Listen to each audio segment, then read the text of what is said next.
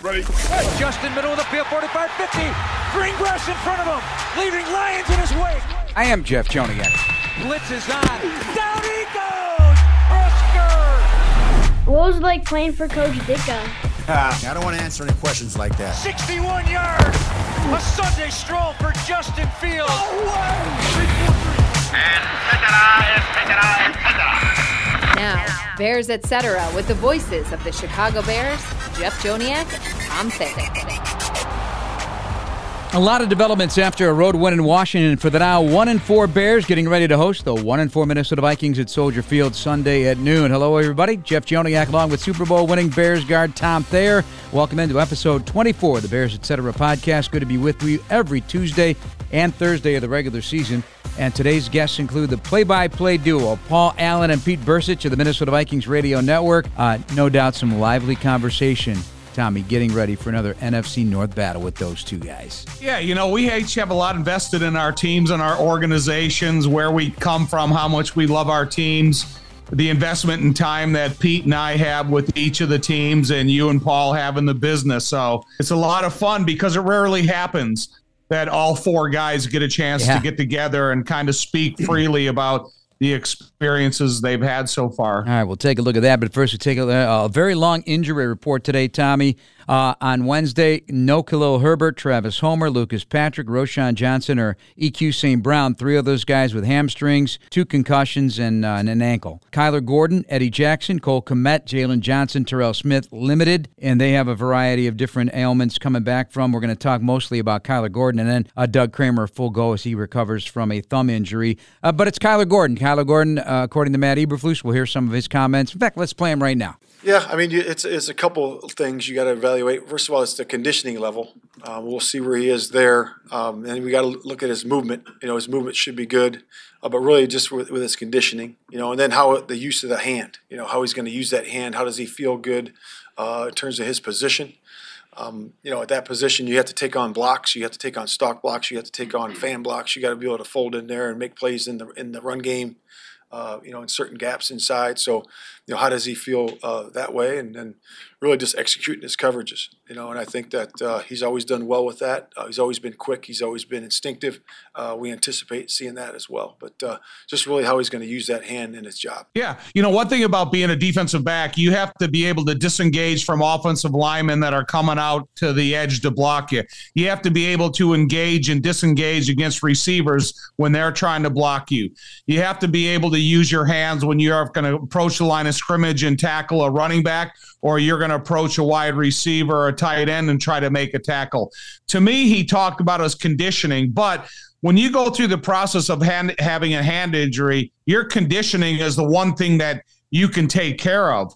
So to me, I expect Kyler Gordon to be in equally as good condition when he got hurt up until, coming back Sunday. And he was having a great start to camp in that first game of the season against Green Bay. I was very excited about him at the nickel spot. He was going to focus on the nickel, and I assume that will remain the case, Tommy. Yeah, but the Bears and John Hoke and all the defensive backs coach, they have to evaluate some of the impressions left on from the guys that have had an opportunity to play. Is that going to increase the versatility of the defense, the versatility of the defensive backfield? Is it going to allow you to attack more from different angles if guys got certain experiences against the teams that they've been able to play so far? So I think it's kind of exciting for the Bears when you have a chance to develop depth and then you get good players to come back. All right, one of those good players right now is Terrell Smith. Played some really physical football. Here's Matt Eberflus on the impressive play of the young man out of University of Minnesota. Yeah, we love where he is right now. He's really growing, really improving. We like where his tackling is, his coverage ability, his competes, his takeaways. All those things are really good, and he's just got to continue to improve. He's going to play for us.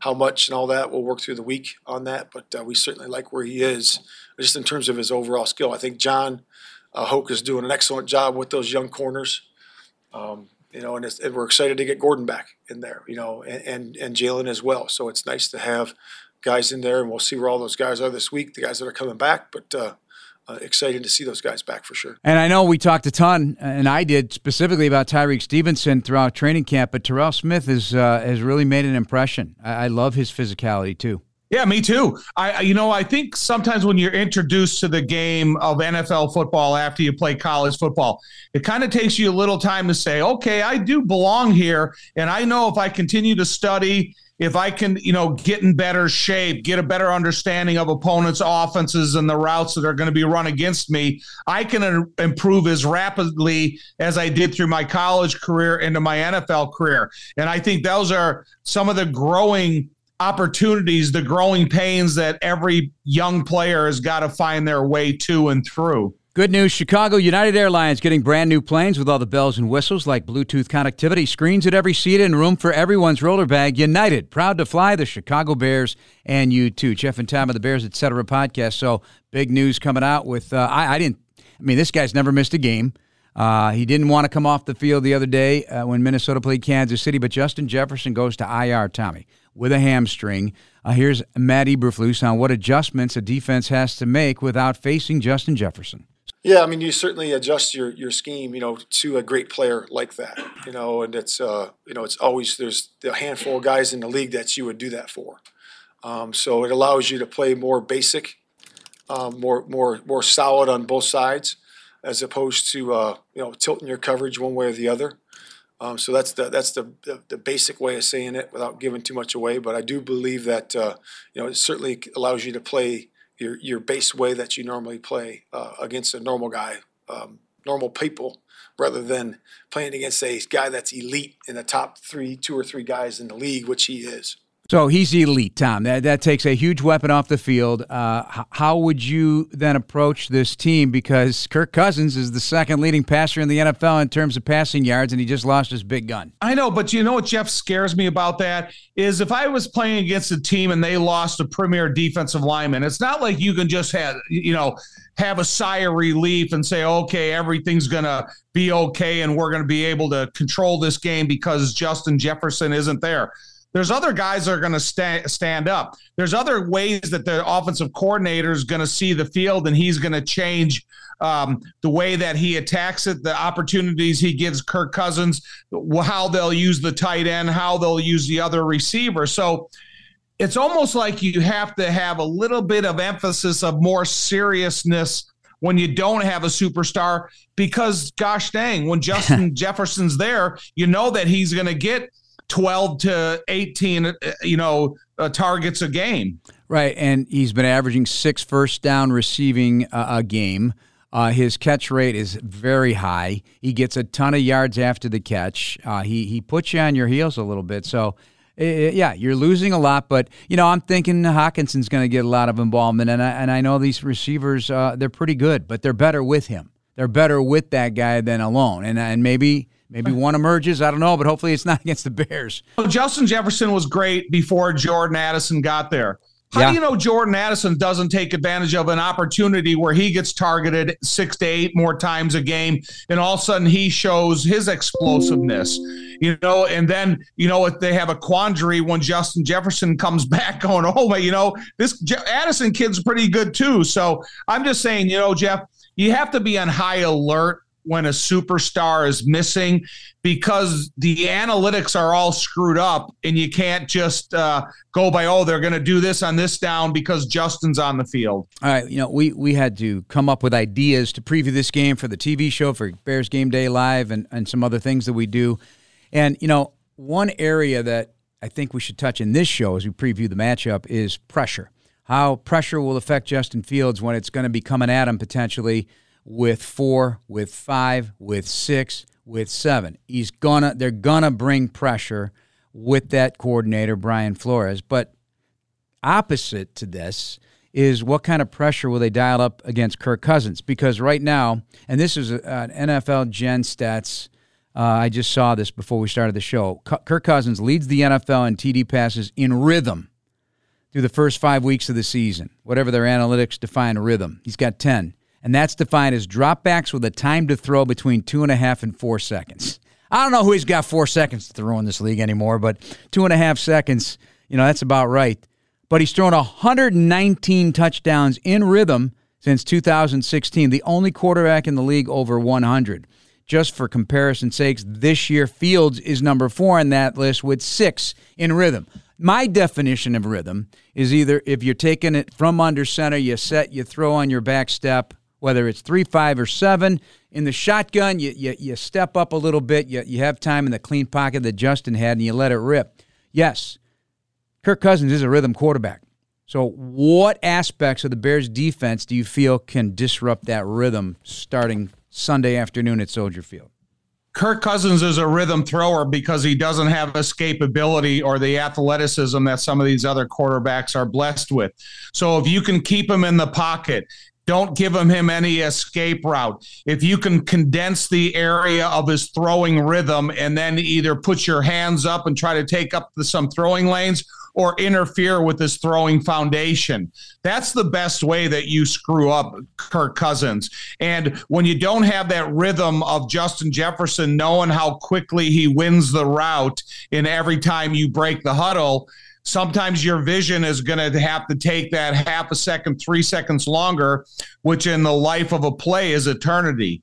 So, you got to close that 2 to 4 seconds down to 1.38 to 2 seconds maximum. And that's why it's going to be important to use the creativity the Bears did on defense by bringing the extra blitzer, be willing to bring the linebackers from the line of scrimmage, and the defensive linemen have to continue to win their rushes. And I think that's a key ingredient when you're playing against a guy like Kirk Cousins. That's top there. I'm Jeff Joniak. Let's now segue into our conversation with the voices of the Minnesota Vikings, Paul Allen and Pete Bercich. We've never done this before. We always have the analysts on, Paul, and occasionally the play-by-play guys, so I thought this could be interesting. We're going to have half of the NFC North broadcast crew together on this podcast to chop it up and preview Bears-Vikings Sunday at Soldier Field. Paul's been in the booth, since 2002? Yep, 2002, Mr. Joniak. And Pete was the Vikings quality control coach, then assistant D-line coach, then assistant linebacker coach through 2005. He couldn't hang on to one position. You just kept moving him around. Maybe you were moving up to D coordinator, but then you go to the booth in 2007. So you guys have been together for 17 years. It's been crazy. It's been a long time. It's 28th season with the franchise. So I don't like to bring that up because somebody might just say, "Yeah, you've been here for too long." Well, Tom and I are 27, but Tom's got he's got 9 years with the Bears on top. So Tom's approaching 40 years. But what's crazy about Pete is because we just saw Ron Rivera. Ron Rivera kind of climbed the same ladder you did, Pete. But when that Y in the road came, he stayed into the coaching, and you see where he's at now, where you stayed in the radio part of it, where Ron was in the radio part initially. Yeah, and what's interesting with Ron is when I first got into coaching after I was done playing, I spent it was 2001. Went to the combine, and Tom Alvedati was my position coach, but Tom introduced me to Ron, and then Ron actually spent a ton of time with me, and was great. And one thing you learn about the NFL and coaching is the hardest job to get is your second job, right? So I was with the Vikings for 4 years. I interviewed with the Patriots before my fourth year, is after my third year of coaching. And then about a year after I was out, it was just before I took the job, I believe, with the radio. But Ron had called me because he was interviewing with the Dallas Cowboys, and he said, "Hey, if I get the job, do you want to come down here?" So getting that second job is a tough one. I made the decision that I wanted to stay in Minnesota, and so the only way to be involved in football would be to do the radio. You had to talk Childress into letting me do that, because obviously he came in 2006 and fired everybody. And I owe it to Bob Hagan, who was our media relations guy, who said, "You know what, he's going the radio route. So he's not trying to get back into coaching. Don't worry about it." And they brought me on, and I've been there ever since.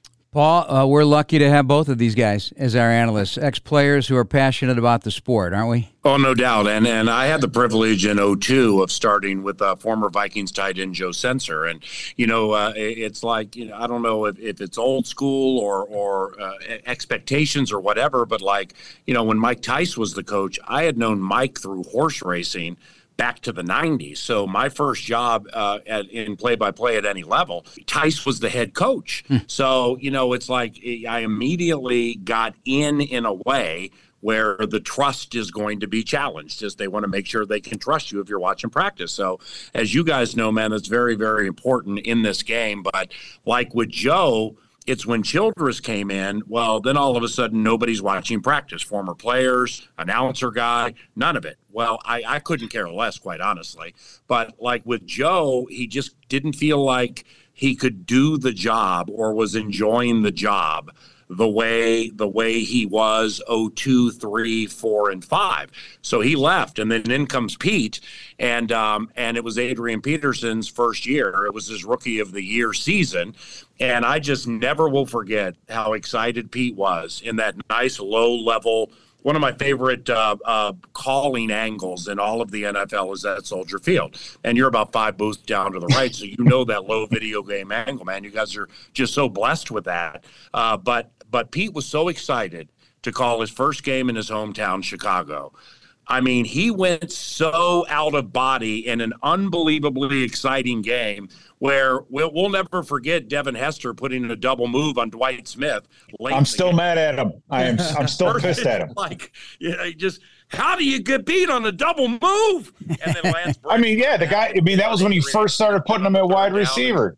And and Longwell walked off, and it was exciting because we never wanted Soldier Field, but I was excited for the analyst because he got to come home and get a W. Hey, Paul, I just want to ask you one thing about your building. You have the new building you guys are playing in. To me, it's one of the nicest stadiums that I've been in the NFL throughout my career. But when you think of the old atmosphere at what Ditka one time referred to as the Roller Dome, is there a difference in the atmosphere from the old stadium to what this new one has been able to develop? Awesome question. And the answer is yes. Now, when we had the Minneapolis Miracle game, that's about as loud as what's the loudest I've ever heard US Bank Stadium. 09 NFC title game at Superdome is the loudest I've ever heard any concert, game, stadium in our lives. And but with the Metrodome, it was so intimate, and I mean, it was antiquated. So Metrodome was more intimate than US Bank Stadium. And I'm not being Homer announcer here, guys. I mean, you guys have seen all of the stadiums like we have. We got to that Miami thing last year with that awful corner. Awful.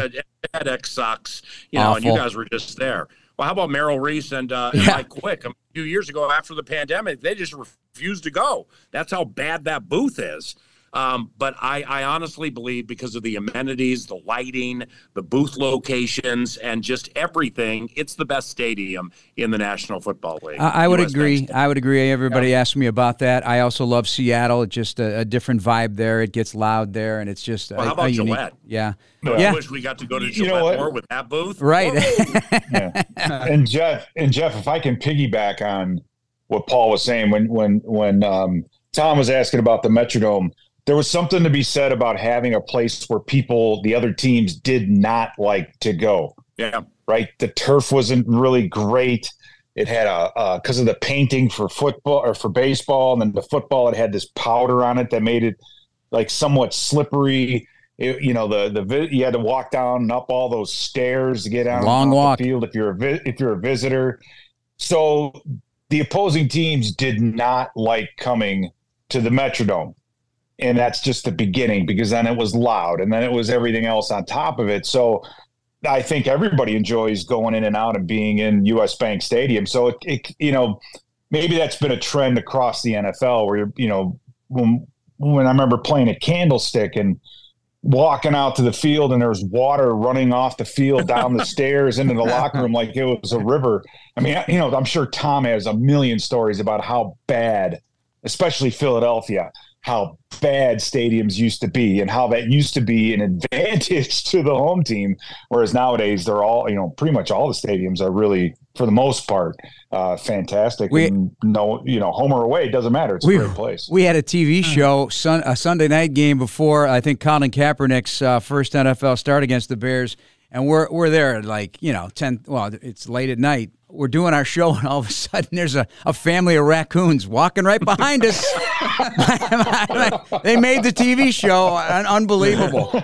Unbelievable. But, yeah, Tom's got a theory. Once we get a new stadium done with Kevin Warren, wherever it may be, Tom's got plans. Make the opposition feel uncomfortable, right, Tom? What's the first thing you say? I say make the most inconvenient walk from the locker room to the stadium, to the stadium surface you possibly can. Make the locker room itself super cramped, because when you think of old Candlestick Park, you think of old Cleveland Stadium. Yep.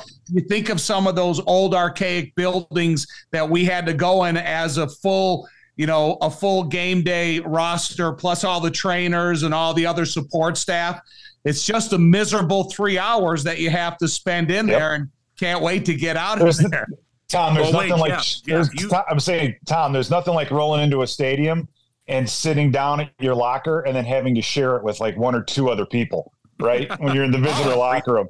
It's the worst ever. Wait, Jeff, you said the next Bear Stadium, wherever it's going to be, and we both know Kevin Warren, Bears president, incredibly well. I got a lot of respect for Kevin. But nevertheless, how's it? I mean, it better be in Arlington Heights, because being a 30-year racetrack guy, for Arlington Park to be eradicated and then there not be a stadium there, come on, man. Hey, it's a process. That's all I know. I know there's a lot of discussions with Chicago once again, and some other metropolitan area cities here. So we'll see. We'll see what's going to happen. But yeah, I think it's everybody's doing their due diligence here, and every fan wants to know. We're on the Bears, Etc. podcast, and we're brought to you by PNC, official bank of the Bears, with Paul Allen and our good friend and the guy who just won't go to dinner with me in suburban Hinsdale, Pete Bursich, along with Tom Thayer. Yeah, I mean, I don't know why you won't go. My analyst here. I don't know if I had a bad number or whatever. You are the worst. There was a time of your life you were the worst at returning text messages to the Vikings radio network in the history of anybody we texted. Who is that? Me? Yeah, that was you. Yeah. Yeah. Hey, listen, it's not only the fellow broadcasters around the league. So a couple weeks ago, we're playing in Tampa Bay, and it's like 300 degrees out. And so I go on the super early bus, and I sweat profusely. So 2 hours before Jeff is leaving his room, I text him a message, and I go, "Hey, Jeff, if you get a chance, could you grab one of the towels out of your room so I have something during the TV show?" Never heard back, never got back to me, didn't bring the towel. And he goes, "Oh, I didn't want to answer my phone." So listen, it's disrespect to everybody, not only you.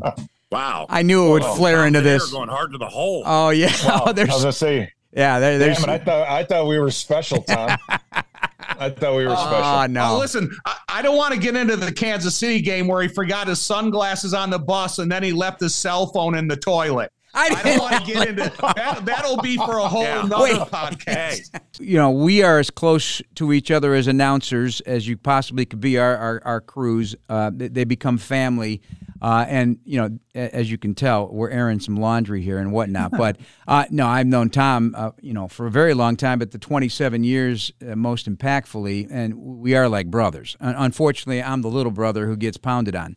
What's your relationship like outside of the booth? My part will be quick. Is I just love Pete, and honestly, to have somebody else in the booth, as long as I call Vikings games, I really don't ever want to have anybody else in the booth.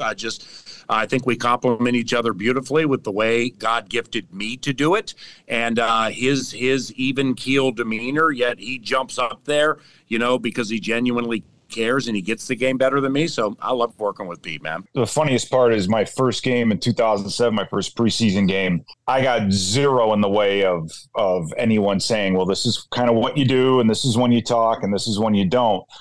Everything that I am as a broadcaster, I owe to Paul, because Paul, love isn't giving somebody what they want, it's giving them what they need. And Paul has always been there to say, hey, you need to do this. Hey, even during a broadcast, he'll pull me aside and say, hey, and he's given me he's a stickler on pronunciations, on names and things. And so I've made that my mission, my goal, to make sure that that's what I do. But he's always there to pull me aside and say, hey, when this happens, try this or this or this. And it's all, so he's given me, he's learned everything the hard way. And because of that and his generosity, I don't have to learn things the hard way. And it's been an absolute, I mean, Paul, we've been through like, just like you and, Jeff and Tom, we've been through a lot as far as this team goes. And, the surviving it together and being where we are now. I mean, I couldn't be happier. And so, and I don't thank Paul enough publicly, and I want to thank him right now. It's just, he's been fantastic as a mentor and everything else. Well, look, I got to ask you a question about the modern day Vikings, because this is what I've been wanting to ask you guys.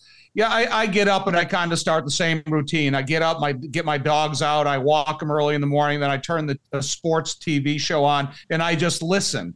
And every single day, it seems like there's talk about Kirk Cousins, one way or the other, whether the good or the bad, the trading or the not trading. Is that starting to kind of, not upset or, kind of take over the narrative of the team, or is it something that's not talked about as much as I'm hearing it talked about?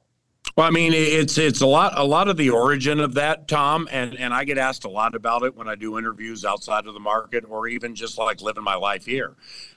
It's functioning clickability for a lot of secondary type websites. So I'm like, when Tom Pelissero or Adam Schefter or somebody puts something out there that I will know is legitimate, well, then I'll start thinking more about it, because to whom much is given, much is expected. And when Kirk took that 3-year guaranteed piece into the 2018, first time in the history of the NFL, Minnesota's a very habit state. I'm from Washington, D.C. I've lived all over the world. Pete's from Chicago, but I've lived here since '98, so I've learned it's a habit state. And it's Kirk's worst season with us was 2018.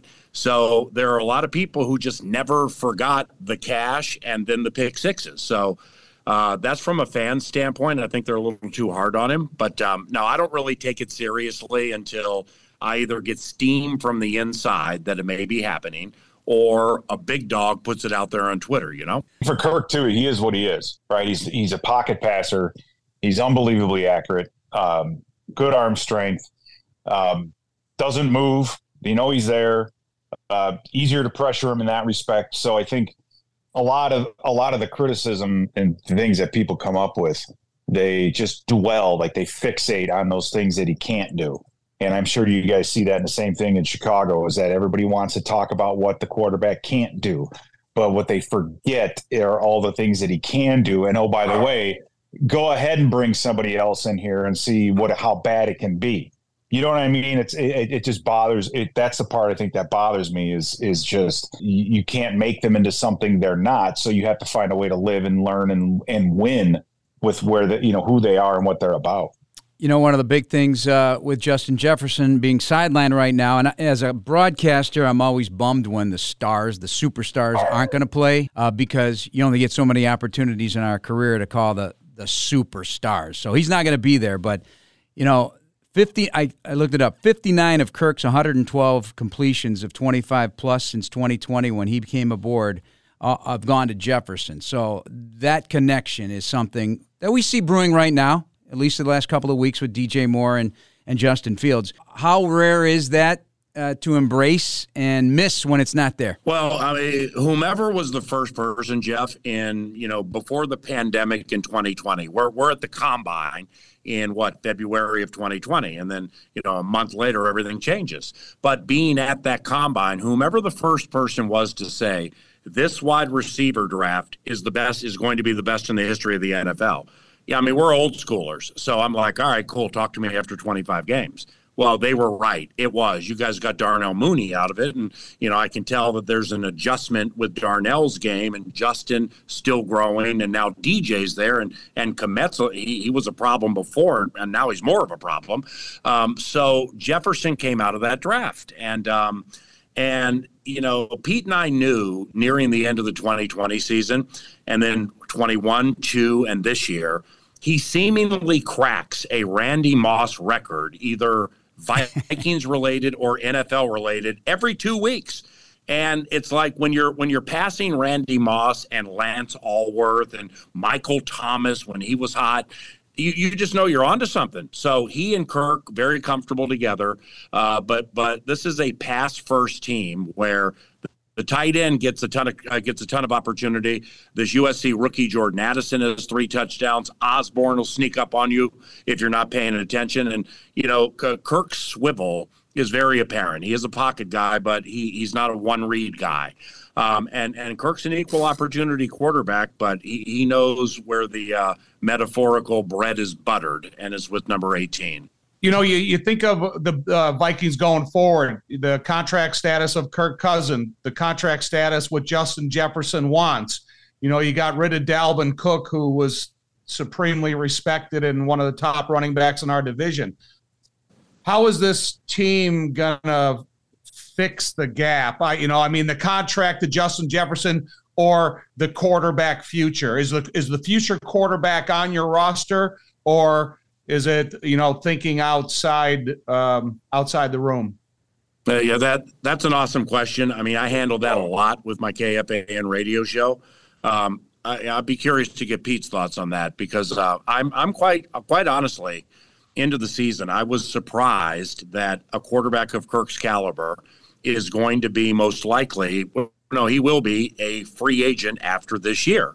To which my initial response is, I mean, seriously, if you think finding a quarterback as good as Kirk Cousins is easy, okay, may God be with you, and best of luck to you. And maybe they obviously have something up their sleeves that A, I'm not asking about, or B, we don't see. And again, when you pay somebody, you're not, what you've done in the past, you say you get paid for what you've done. It's like, no, you're getting paid for what you can do. And what you've done in the past should be an indicator of what you can do, which is why we're paying you so much. But he's not getting any younger. So the question is how much can he command at his age with what he's done? Now, if that's palatable and the Vikings can keep him there, I'm sure Justin Jefferson would be very, very happy about that. But if it becomes an issue where, his expectations are up here, the Vikings are saying, no, I don't think in 3 years you're going to be, making that amount, then that's a tough decision that they have to make. And, that's the thing. It's the business. I'll say this, though. I have the utmost amount of confidence in Kevin O'Connell to find and develop a quarterback, no matter who that is. It's the most difficult position in all pro sports. It's the most important position in football. You have a guy that played it, that's coached it, and I trust what he does and what he says, and I think that you have the right guy in place to handle this transition if it comes sooner than later. Take a chance. Download the BetRivers app today. Here on the Bears Etc. podcast, we got time for 2 more questions. I'll start with one, and Tom, you can wrap it up. Brian Flores loves the pressure. So it's today, Matt Eberflus said, yep, you guys bring it 61% of the time. What should Justin Fields and company expect, the offensive line expect from Brian Flores with this NFC North matchup Sunday? But Pete is much more equipped to answer that question than me. I'm just going to get this out of the way. There now have been, in my 2022 calling Vikings football, there now have been 2 things this year that I don't think, Here is the early week stages of the game calling depth chart. Yeah. So we still got a lot of work to do with it. There are 2 things that have been put on that game calling depth chart this year that I've never put on in my life. When we were in Carolina, Bryce Young's yards per attempt was 4.2 with 71 throws. So I'm like, wow, I've never put that down before. And really, with all due respect, because he's still maturing, and he played 15 last year and 5 this year, 75 sacks in 20 games. I've never, ever put anything like that on the game calling depth chart. So that's all I have to offer on that commentary, Peter. Yeah. It's our philosophy, right? It's kind of what the defense does. And I think if there's something for Flores, you take a look at what went on in the offseason with free agency, with everything else. There weren't a lot of moves made on defense. So you had a 31st ranked defense a year ago that with the same guys, maybe a couple undrafted free agents, but for the most part, the same guys playing much better. They're It's their philosophy. Going into week 5, there were only 3 players in the NFL that had blitzed 30 or more times, and all 3 of them were on the Vikings team. Now, you're going to show blitz all the time, but are they going to blitz all the time? No. They're going to drop. They're going to send 5 sometimes. Sometimes they'll send 6, sometimes 4, and sometimes 3. And it's that cat and mouse. It's that cat and mouse and that chess game that you play with putting guys on the line of scrimmage and then dropping some off or sending them so the quarterback doesn't know exactly what he's going to get. He's going to take the safe bet, quick throw to the outside, and then you just have to rally and tackle. I think with Fields, if you can get to him early, then his eyes don't go down the field, they go to the rush. And I think that's really what you have to do. I think we have the athletes now that can do a better job of chasing him down if he does decide to run. He's going to get his yards one way or the other. The thing is if he gets it dropping back, pulling it down, and then scrambling, I think the Vikings can live with that, right? What you can't live with is letting DJ Moore catch a hitch and then breaking it for 50. You can't live with fade routes and the big explosive passes. So I think for the Vikings defense and for Flores, they're going to say, okay, that's our game plan going into this. And, I don't know what the status of your running back room is, but the ability to run the football is going to be important for you guys. And we'll see if that's going to be handicapped or not. Cause if the more it's on Fields and him throwing, the more we're going to blitz. Let's just put it that way. Guys, I was looking at one of the stats that the Vikings are -9 in turnovers. And a couple of weeks ago, Kevin O'Connell said, look, if whoever turns the ball over, I'm going to look to replace him. Does he carry that kind of cachet into the locker room? Because I know throughout the Ditka era, he gave us a lot of, threats, and he was willing to make a change at the drop of a hat. So is that message clear to the players about how serious he is about it? Well, absolutely. I mean, Cam Akers is here, and nobody knew he'd be here a couple of weeks ago. Madison's still getting a fair amount of carries, but yes, he is serious. Yes, he is very well respected.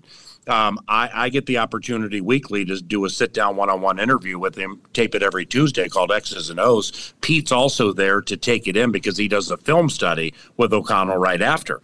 And, man, we've been from Mike Tice through Brad Childress, Leslie Frazier, Mike Zimmer, and now this with Kevin. I mean, he's one of our absolute favorites. We adore him. He cares. He wears the losses and is upset for the fans on his sleeves.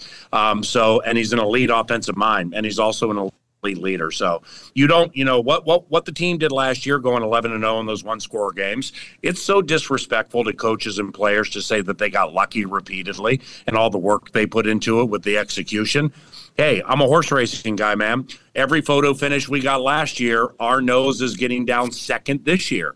And again, we're not homerific announcers here. They should have beaten Kansas City, quite honestly. They should have beaten Philadelphia. They should have beaten the Chargers, and they should have beaten Tampa Bay, and they didn't. That -9, and Pete giggled when you brought it up because he just knows it's working on my last nerve with his calls, man. And I'm getting apoplectic, and I'm getting loud with some of them because I'm just getting pissed off. I understand seasons are snowflakes. No two are the same. However, what we've seen in 2020, I've never seen in my life losing 8 fumbles through 5 games. And where they are on the field, down at the goal line against Philly, at the 2 against Tampa, we're rolling down the field against the LA Chargers like the 27 Yankees, man. Hawkinson on the run, middle of the field at the 28, drops it. Madison had a screen last week against the Chiefs that was set up so beautifully, it would have been a first down or get to the house. Just clank. Look like our friend Adrian Peterson, with all due respect, trying to catch the break. So it just is so frustrating, man. Hey, Tom. Here's the other thing too: is you say you fumble the ball, we're going to replace you. Keep in mind, we've had 6 different players, fumble the football. There are 5 offensive linemen on the field. So you only have 6 other people that touch the football. Yeah. Well, all 6 of them would have been replaced. We wouldn't have a quarterback. We wouldn't have a running back. We wouldn't have either of our tight ends. And we wouldn't have Justin, and we wouldn't have Powell. I mean, we wouldn't have anybody. So it's almost mind-boggling. And part of me thinks it's guys now all of a sudden trying to do too much. it's gone to a level that, like I said, PA and I are just like incredulous to it. So if we come out of the gate and we start moving the chains, don't panic, Tom. Yeah. Don't panic. Jeff, don't panic. Well, Don't panic until that ball crosses the goal line, because we've been known to get rid of it all at every point along the way. But Jeff and Tom, just to put a 15-second wrap on this, it's the other side of the ball, too, that we've never seen, at least in my life, where Chargers game right in the hands of second-year corner Caleb Evans. And, of course, off into the awaiting arms of Josh Palmer. So he scores a touchdown. Just last game, rookie corner Mekhi Blackman had one, couldn't bring it in. They got 3rd and 18, man, and we're going to beat Mahomes. And he chucks one over the center of the field to a wide receiver named Justin Watson. Our safety Cam Bynum right there, but he mistimed his jump, and it went through his hand. So, I mean, we're seeing that, too, on defense. Well, from our perspective, we certainly hope the ball continues to bounce away from your good hands and into ours. Bring that sack thing up again. Yeah, you will. Yeah, you will. So I heard one say apoplectic. I heard the other one say, what was it? Incredulous. So we got a lot of big words from the big guys from Minnesota. And hopefully, after all these years, remember the days, Tom, when we'd run into PA underneath Soldier Field before the game. We shake hands. Take it easy, today. Yeah, I know that you guys are from the big city. This is what he would do to me. In his early days, he would just be giving me the business, but I love it. But no, it was prophetic, because I was teasing you before you kept leaving Pete and I on red with these text messages. Hey, before we go, I do want to say this, because, I play from the heart. Your quarterback's coach, Andrew Janocko, is one of my all-time favorite people in football. I love that man. We pray on the field before every game when we get the opportunity. We did that here with the Vikings. And I had a chance to meet Matt Eberflus last March here in Minnesota at a church function called A Rise with the Guys. And, man, we chatted a lot. And I know things ain't great right now, but that man has a heart of gold. He is an elite football mind, and I really, really pull for Matt to do well. A lot of people do. All right, we got to run. We'll see you on Sunday. Bring it. And as you always do, you guys are outstanding. Some of the best announced. Wayne Larrabee and Dan Miller both just texted me back. Hey, you got to try me. You got to try me. Hey, this is going to end. We can. This get to the coffee pot. We just need the coffee pot out of your booth. Oh, yeah. Can we get there? As much as you want. Donuts are there too. That's all I'm worried about. Love you guys. Love you guys too. Paul Allen, Pete Bursage. We'll see you Sunday. Thanks, you. Guys. All right, well, that was a lot of fun, Big Tom. That was fun with those two guys. Well, I'm glad I still have my college thesaurus around, because I did have to go up and look a couple words that they used. Well, listen, man, we're talking football. Yeah. We're talking to a couple of C students here. So you can, any word that's over 8 or 9 letters, I'm going to have to look it up. Oh, God, they're fun. But, that's what we love about the division. We certainly we're very close to Wayne Larrabee up in Green Bay and Dan up in Detroit and Lomas Brown. Just fun guys. You get to see them twice a year, and that adds up over the course of our NFL careers. So it's good to hang out with those guys. That was a great idea by you, and I wish we could do it more, because I think with all 4 of not being specific to the game, not being moments before kickoff and having a chance to talk a little bit about an experience, because each year we get to talk to Lomas from up in Detroit, and I love that dude, and he's a fun guy to talk to, and he's so gracious and happy, and he's got such a great disposition that and I was messaging Pete, and I said, maybe this is an invention of a new podcast where you do it to every team in the NFL, but most certainly your guys in your division. Yeah, it's fun in the division, and it's a scheduling thing. You got to get everybody's got other things going on, so it's hard to put together. For all your journeys ahead, go with a partner who's been on your team from the beginning. The one members and communities have trusted for over 85 years. Blue Cross and Blue Shield of Illinois, always standing by you, with you, for you through it all. DJ Moore, NFC Player of the Week offensively. Now, I was shocked by this one. I would have lost this bet. The last Bears receiver to be Player of the Week, I know it's an honor award. It should reflect the entire offense and the way that offensive line protected Justin Fields and Fields with the on-target throws. But do you know who the last one was? Have you already seen this? You're not on Twitter, so you wouldn't have seen it. Take a guess. The last Bears receiver to be Offensive Player of the Week in the NFC. Brandon Marshall? See, that's what I would have thought. No. And nope, it's not Brandon Marshall. Then I went to plan B, Alshon Jeffrey. Alshon Jeffrey had a 200-yard game in his career. The last one was 1999, and it was Marcus Robinson. Yeah, Marcus Robinson, he ran a lot of streak routes. They used to call it 9 routes back in the day, where he was so big, so talented, you could use the sideline and then use his size. Throw it up and put it in a position where only he could catch it. And if it tips off of his fingertips or he misses it, it harmlessly falls out of bounds. But in the course of then double checking that, I noticed something unique, and I'm glad it happened. And I don't know if you remember the game. I know I'm bringing this stuff at you cold here, but 1990 season, of which you were a part of on the offensive line. You guys were graybeards at that time. I saw the ages of everybody. You were 29. The entire offensive line of the Bears was named the NFC Offensive Player of the Week. Do you remember what game that was in 1990? Because I went to look. There was nothing extraordinary like that. I didn't see any statistical craziness. Do you know? Out in Arizona. Why? What happened? It was really funny because that morning Jay woke up with the flu. No, when Jay gets the flu, he's all in. He came on the early ride to the stadium with me. He was thrown up in a plastic bag. He got there, and they tried to get him ready to play the game. And whenever Jay gets the flu, man, he's over the edge. And so he came on the early transportation with me to the stadium, and he's thrown up in a plastic bag. We got to the stadium. He tried to recover, and he couldn't recover. And so they shipped him out the back door in an ambulance and took him to a hospital. And so Jerry Fontenot ended up starting the game.